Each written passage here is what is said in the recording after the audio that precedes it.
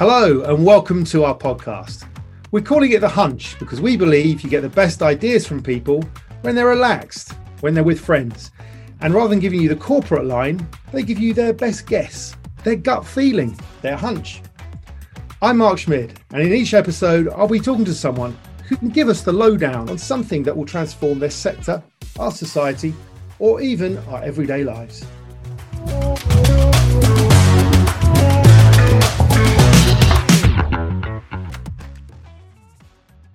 Hello, in this episode of The Hunch, I'm with Joe Daly, VP Learning and Development at Warner Music Group. Joe talks to me about how talent is your competitive advantage, why startup ideology has woken up the wider business community to the power of L&D, and how colleagues can learn to excel, both their employer and themselves. Hi, Joe. Hi, Mark. How are you?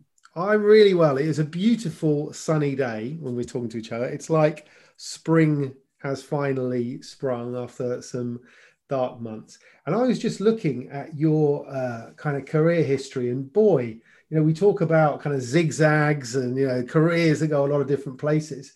And you've worked for some incredible companies and done some incredible things. So just tell us a little bit about your journey to end up where you are today. Yeah, it's not been by design, any of it, I think. Fair to say, I followed my nose a lot. I think when you're young, you don't really know what it is you're driving at. I started out in media, which is kind of like a receptacle for waifs and strays who don't have vocational kind of like, couldn't be a doctor, couldn't be a lawyer, but often very clever people, very maverick people, and, fit together in this wonderful media landscape. But always within that, I knew I was fascinated by people. And how do you get the best out of people had always been something that I'd pondered just from a distance. And I wanted to work with people, but I didn't want to work in HR. Knew that I didn't, back when I was starting out my career, HR was seen as the kind of the police force of an organization, right?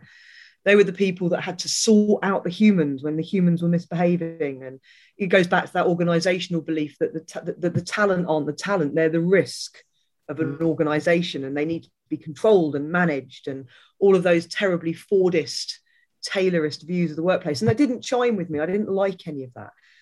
And knew from an early age, I was very, very progressive in my view of what a workforce was capable of delivering to an organization. So without realizing it, went on a journey through businesses to try and understand how to be that person in an organization. Back when organizations were still talking about training, and the idea of training people and making them less rubbish at their jobs, and moving to that more enlightened position where the talent are your competitive advantage and they are learning how to be excellent for you and for themselves. And I never found organizations really that embraced that until I came into media and then started moving through media. And it was only really startups that accelerated that view of the workforce as being the catnip of businesses' success. So L&D owes a lot to startups and startup ideology, the growth mindset that's the heartbeat of any decent startup, which is you come in and you do what you want to do and we'll help you figure out how to be better at it, but don't get stuck in a pigeonhole. I've never been stuck in a pigeonhole. I've always transcended anybody's ability to tell me that I'm this or I'm that. I've always added skills to my skill set at my own expense. I've always paid for my own learning. I paid to qualify as a coach. I paid to every piece of learning I've ever done. I've footed the bill for it. And I'm proud of that because that's when you know that you're a learner by design, because you'll pay for your own learning. So a long answer there, I think, but I've kind of gone on the milk run all around the houses to find the organizations who were enlightened about people. And it ended up being in the kind of turn of the millennium startup mindset. And that's where I found my home. And now I look around organizations who are more traditional and more legacy. You're starting to see those behaviors emerging, that embracing of talent. And it's great. It's just, 15 years too late. I was there 15 years ago. And now everyone's catching up and talking about the future of work. Like it hasn't been on the agenda for 20 years. Even use of the word talent, because, as you say, looking back to early in our careers, it was personnel. And then HR, and talent wasn't mentioned because it, wasn't recognised in that way. And when my early experiences of training, very, very task orientated, just being able to prepare you to do, that next rung on the ladder, or even just a change to your working life. And it was very much around performance, legal compliance, often, requirements. Yeah. And certainly there wasn't a thought about how L&D could make you more agile, more innovative, or even more kind of healthy, both in a mental, physical sense for the workforce. Certainly not in terms of diversity of thought, or diversity of all of the different ways of the variety that brings and strengthens the workplace. And I hadn't actually made the connection to what was at the vanguard of that change was new businesses and startup businesses. So the big established companies were kind of sleeping on this, were they, and had to learn from the upstarts.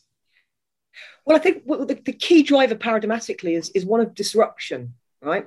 So organizations who formed to disrupt sectors and to disrupt industries had to do so through the power of their people. They have a great idea, right? And they know how to scale that idea. It's often a digital engineering idea, if we look at the history of startups most recently.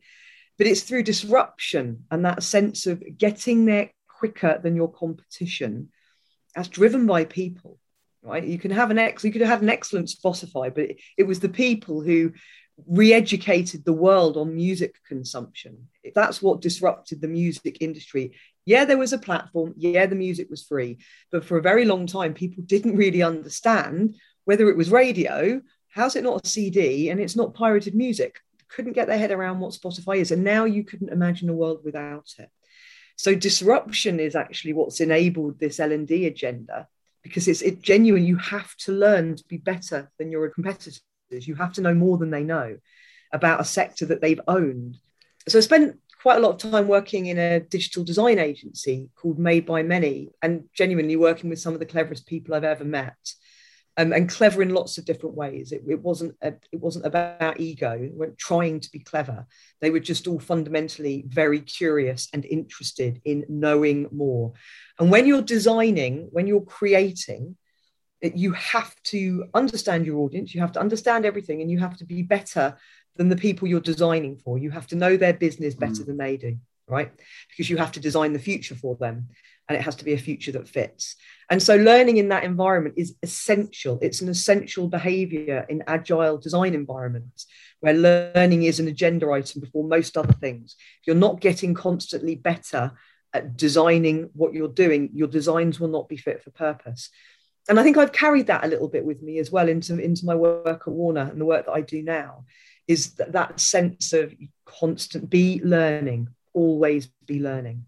And that's been me. That's all I'm doing is living my personal values, because I'm just fundamentally really interested. And I think it's nosy as well. I'm just nosy.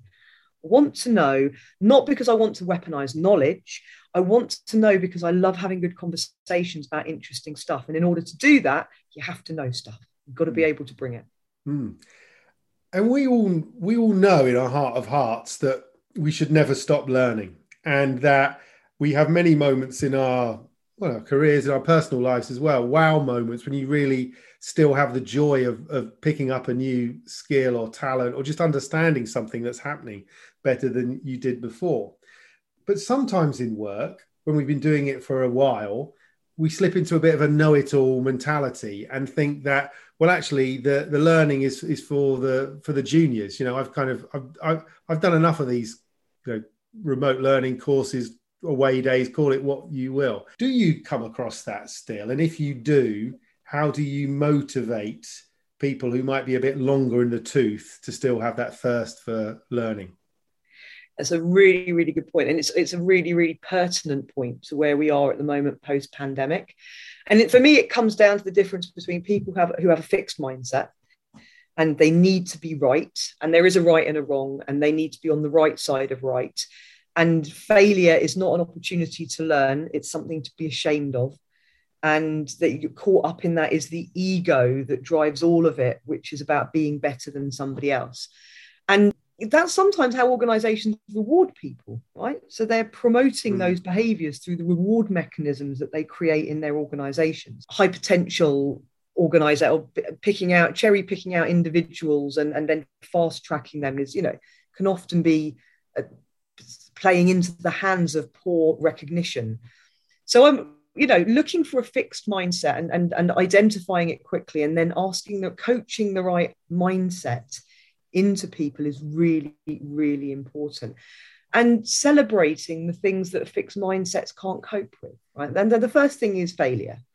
The sooner you make peace with and forgive yourself for getting things wrong, the quicker you learn. And you only get it wrong once. And as long as you're only getting it wrong once, you're learning, you're evolving, you're becoming more sophisticated as an operator. So the work that we do at Warner, and what we design for at Warner in our learning programs, is having conversations about what rightness is and the need to be right, and how limiting that is and how binary it is.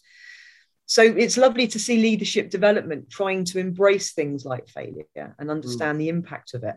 And embrace the idea of feedback, and that sense that we have a responsibility to one another to help each other out and hold a mirror up to each other, not in judgment, but to help one another course correct. If I was getting something wrong, I would want to know, because I can cope with the idea that I'm failing or I'm not getting it right, because I'm not bound by the kind of the binary nature of rightness and wrongness.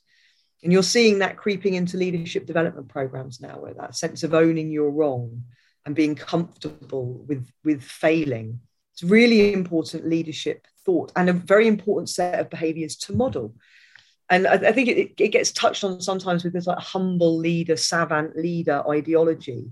But that is different. That is different. Being a leader who models failure and demonstrates the learning that comes from failing, very, very powerful, but not very prevalent at the moment still. And it seems to me that people have learned that you almost have to say those things, oh yes, we encourage failure, we welcome feedback.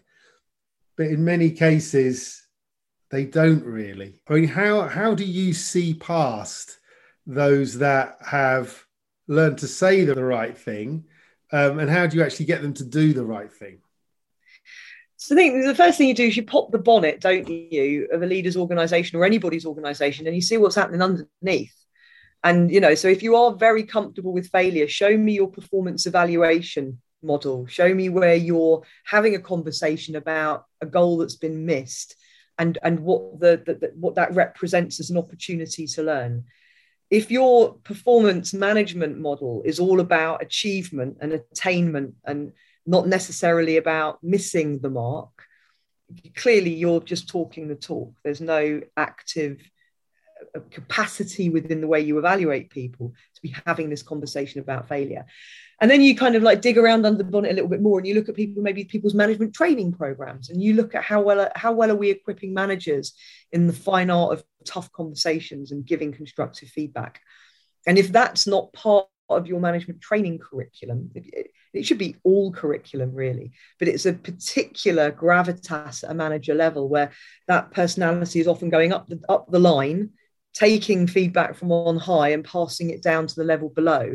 And if you're learning opportunities and not around how to do that with compassion in a way that creates psychological safety for the hearer, then you're just talking the talk. So there's lots of things that you can look for when you pop the bonnet of an organisation, have a good dig around, check the oil levels. I think this motoring analogy is going to run out quite soon. To really understand how well how well organisations are really embracing the impact of celebrating failure, or learning from failure even. And we see it now and hear so much about the battle for talent and how hard it is for businesses to recruit and retain the people they really, really want. Is L&D now a key criteria that the employee looks at when they're deciding to make a move? I think so, without a doubt. And I think that's driven by different generations, definitely. So if you look at younger generations coming into the workplace now, they are interested in understanding what the organisation will do to development, what's the investment in their career, what's the quid pro quo of I'm doing this for you, what are you doing for me? And that represents a massive shift ideologically, certainly from when I entered the workplace. And you were lucky to get Excel spreadsheet training, let alone be talking about things from an employee engagement perspective, being able to make rational decisions about which organization you will join based on how they're going to invest in your learning and thus your future career. This is all very new world order stuff. And some organizations are getting their head around it better than others. So we've transcended the whole having free food in the office. There's a cabinet full of Diet Coke, and we've got a football table. And you can bring your dog to work as well if you've got one now. But we've transcended those really quite easy to create employee experiences. And employees are very, very clever. They're adapting very quickly. The more they hear about the war for talent, it hasn't taken them long to start understanding that means that they're in demand.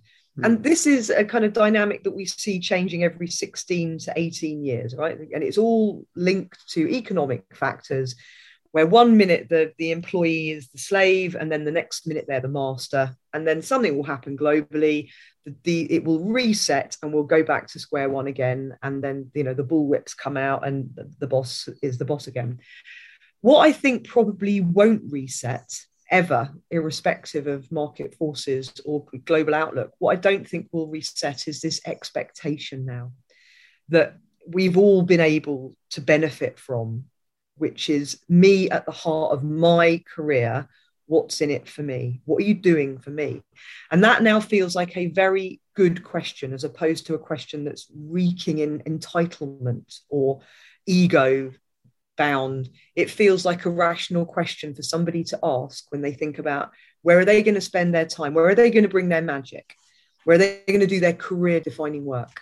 And if you're going to ask people to turn up, then it really has to be a sense of, what are you going to do for me? How are you going to make me better? Because if you make me better and I stay longer, you don't have an issue with the war on talent, right? You're indemnified from the risks of losing your talent. I'm staying, I'm doing my best work. Yeah, I'm being the best version of myself.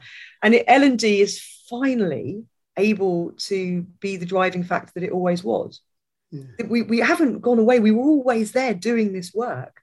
But the leadership view of the value of L&D has changed seismically, because they all need to be able to answer this question really quickly. Yeah, yeah. And interesting, you get from everything you're saying that, the employers who clearly value people and are enthused about what they're doing and the people who work with them, get back that level of buy-in. And you're in the music industry, which of course is a passion for so many people. And I don't know whether this makes it easier or harder. So my question is, we all experience, fantastic job satisfaction, even if you're working with washing powder, financial services. Sometimes as much or more if you're working in an area you're passionate about, such as music or sport. Clearly, you're in the passion world. When I see you work for Spotify, Virgin Radio, obviously, the role you have now at Warner Music Group, there must be so many people through that door who spend their life subsumed in the world in which you operate. Does that make what you do a lot easier? It seems like it might, or in fact, does it make it harder? That's a really, really good question. I think, and it comes back to that piece around purpose, doesn't it? Your passion is definitely the emotional expression of a great sense of purpose. I understand why I'm here. I understand what I'm doing. I know what value I'm adding, and I want to keep doing it. Everybody's happy. When your passion is your job, you're just able to work harder for longer without hitting the usual bumps in the road that come with, possibly marketing or working in washing powder when it's not your ministry. Does it make it harder? No. Does it make it easier? No. It's just a different set of relationships, different set of expectations. I think when your passion is your work, you can be more forgiving of the things that you don't have. So I always make the analogy that if somebody were going into, one of the big four management consultancies, for instance, and they weren't an economist and they hadn't done maths at school or they hadn't done business science and they were a bit on it, would they stay for long? Probably not. So you're finding the thing that blows your hair back and then making it your job is excellent. So it's the very stuff of life, right? If you can nail that, you've sussed it out, you've cracked it. Well done. For the rest of us, there's going to be compromise without a doubt. So I think we probably, when, as I say, when the passion that you have is the work that you do, you'll be very forgiving of certain things. But I don't think any organisation should leverage that or try and cost cut or cut corners or take advantage of people because of that. We certainly don't at Warner. We're very understanding that when we tread very lightly with people's dreams, right? Because they've worked really hard to get to where they are. Yeah. And you still have a responsibility, a pastoral duty of care to your people to potentialize them, to make them the best that they can be at the job that they love. It doesn't mean you get to coast because you've got a load of people who would do it for half the money because they're hanging out with the band. I don't think we live in that world anymore. I don't think we live in that world. And with diversification and with just more brands in the entertainment space, there's always another competitor that's going to be looking for our staff. There's always going to be another organization that's looking to emerge as a startup that's got, offering people skin in the game. Stock and equity was a massive game changer at the, early 2000s. And that sense of, I get to express my purpose through a better financial position. If this pays off, I'm moving 3 roads up. I'm getting a driveway and a walk-in closet. So those people are seeing those things happening, and they've got friends who've benefited from stock positions, from taking chances and following the money. So that's probably a very long-winded answer. I don't think it makes it easier, but good L&D people, good organizations realize that they have to be equally as thoughtful, if not more thoughtful, when passionate people do jobs that are dreams. And how has the kind of productive learning environment changed for better or worse with more hybrid working practices? I think there's definitely the obvious convenience of being able to get people to congregate quickly with very much less the planning, to learn through a screen in a way that hasn't actually been the disruptive evil that I think many feared it would be. But we're definitely seeing people tiring of digital interaction, right? Without a doubt. And that's interesting because I think had the pandemic not happened, we were still very much having to aggravate for digital learning subscription and get investment for it, diversify the blend across mobile and desktop and give people the time to do it. So it accelerated the march towards good LMSs. It accelerated the march towards having your digital capability stood up. All of those things would have taken extra time. And so very, very grateful for that. But what there's obviously been is an overfeeding from that now, because it's all we've had for 2 years. And everyone's really, really tired of a pixelated view of themselves, looking at their lines and their forehead and trying to look interested and engaged and not yawn whilst on camera. To learn while you're physically watching yourself learning is a very, very different experience to being in an instructor-led room where you don't have to witness yourself processing information. So I don't think there's been any research on that and the impact of that. But as you would expect, the normal levels of digital fatigue are there. Yeah. And certainly, you work in a very kind of creative and collaborative environment, I'd imagine. And certainly from what I've read and also from what I've seen in our own little way, we have our best days on the couple of days a week when we're together in the office in terms of the creative ideas and the kind of sharing and collaboration.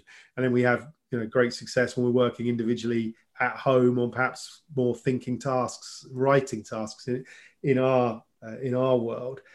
Do you find that remote working is the enemy of collaboration and creativity, or are there ways around it?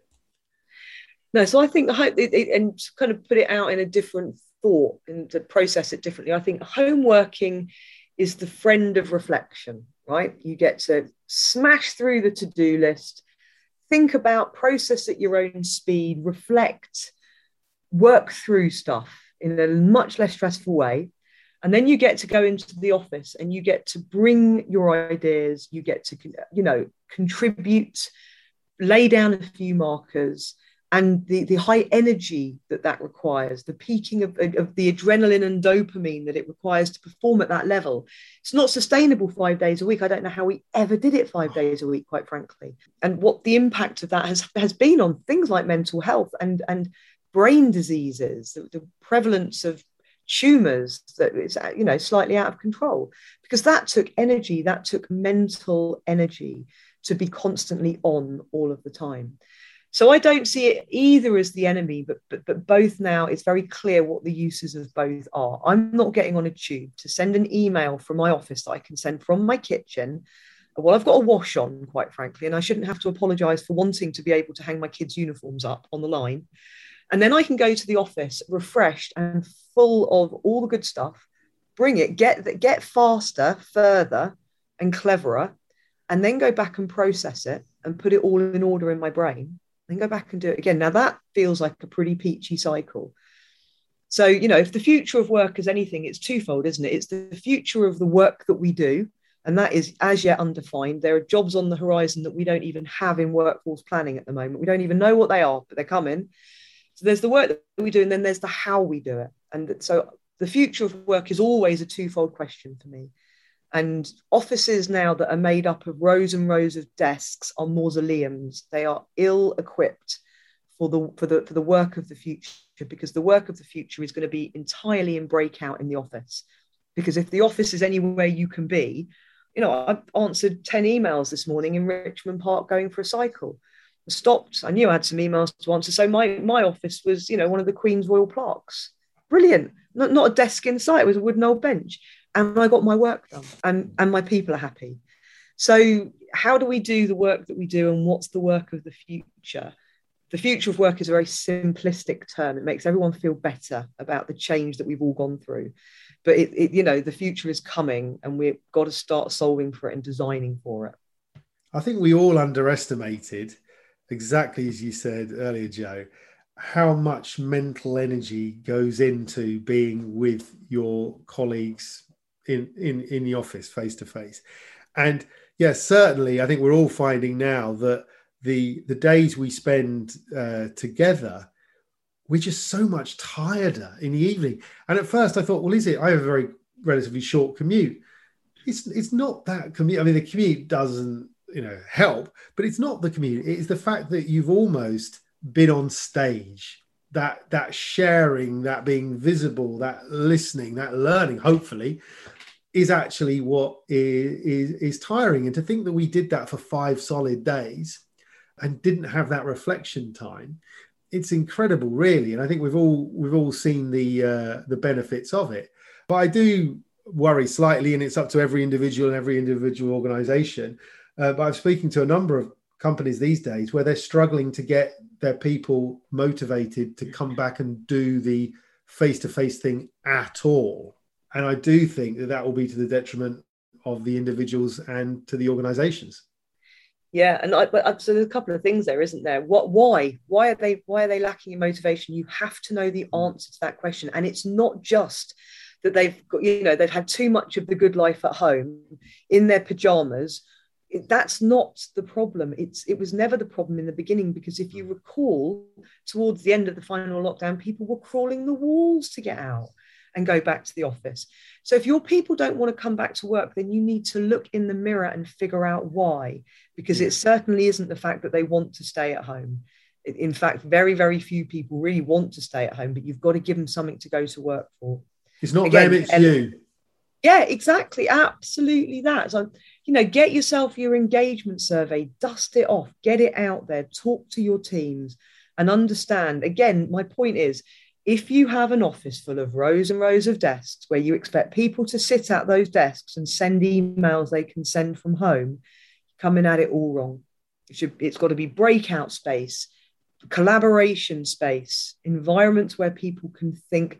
And yeah, this is obviously very aimed at the idea of knowledge working and people who do certain aspects of work. It's not going to be the same on a manufacturing line, right? It's not the same if you're a doctor or a paramedic or you're a milkman. They're different kinds of work, and I'm not really speaking to that work. I'm definitely talking more of knowledge working, office-based work. The point is always, if your offices are designed for people to sit in isolation and tap away at a keyboard, that's what's changed. And do that at home and save themselves a tenner and make their own lunch and not have to spend money on types.